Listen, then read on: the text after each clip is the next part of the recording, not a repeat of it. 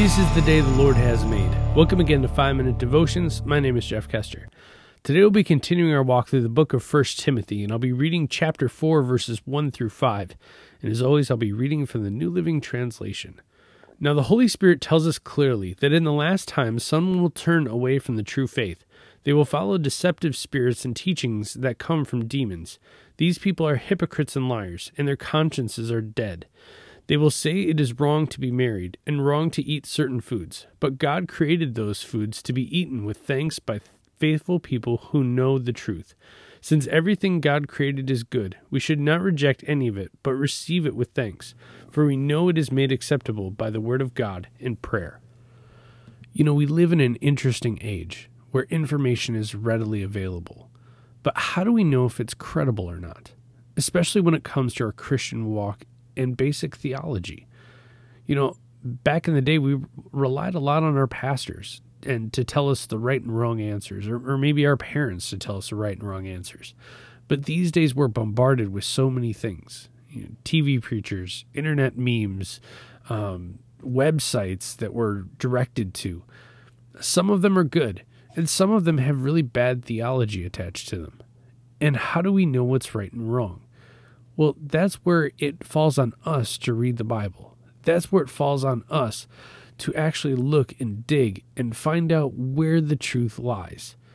You know, it's on us to read our Bible as often as we can. If that's every day for you, if it's every other day, you should be engaged in God's word on a regular basis, no matter who you are.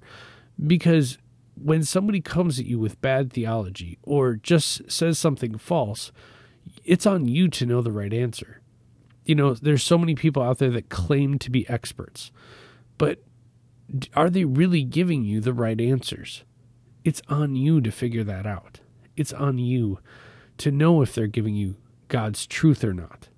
So if you want to know what's God's truth and what isn't, read your Bible. You know, yesterday I gave you a rundown on how to read your Bible, a way to interact with it.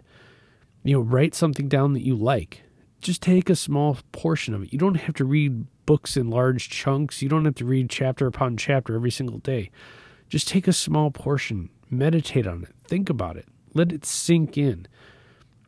You know, that's how we study, history books. That's how we study language arts books or any other book that you're doing in your classes or a book that you're doing for research. We try to take things in as best as we can. We write things down, but when it comes to God's word, we don't do that because you will be tested. There will be people out there that give you bad theology that will say false things. And some of them don't do it purposefully. Some of them just say wrong things sometimes. And it's on us to know what's right and what's wrong. You know, all of us have access to God's word. Never before in the history of man has the word of God been so readily available. Whether you know this or not, you have access. You know, you're listening to this on your phone. You have access to multiple free versions of God's word on your phone with the YouVersion app. It's a great app. I encourage you to download it. There's so many great podcasts out there that just read God's word to you every day. Not just this one, but there's plenty of other good ones. You see, there's so many ways to engage in God's word.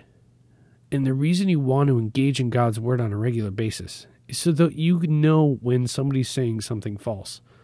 That you know and are armed when somebody comes at you with bad theology. Because that's what the devil wants. The devil's very aware of what God's word is. If you don't believe me, go into the Bible. See where Jesus is tempted by the devil. The devil quotes Scripture. He knows Scripture very, very well. So he's going to quote it back at us. He's going to tell us, well, God says this. And it's on us to know the response and the proper response. And how do we do that? By engaging in God's word on a regular basis. Let's pray. Heavenly Father, I pray for all those listening that they engage regularly with your word.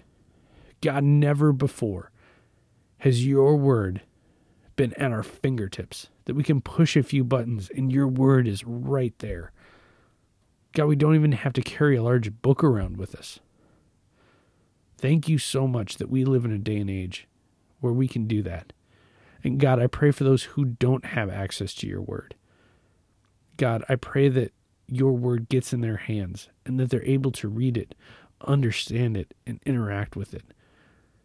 And God, I also pray for us that even though we do have access to it, we don't interact with it like we should. God, convict us and encourage us to read your word and study it and memorize it and take it to heart. It's in your name we pray. Amen. Remember, you're a loved child of God. And how are you going to echo Christ today? We'll see you tomorrow.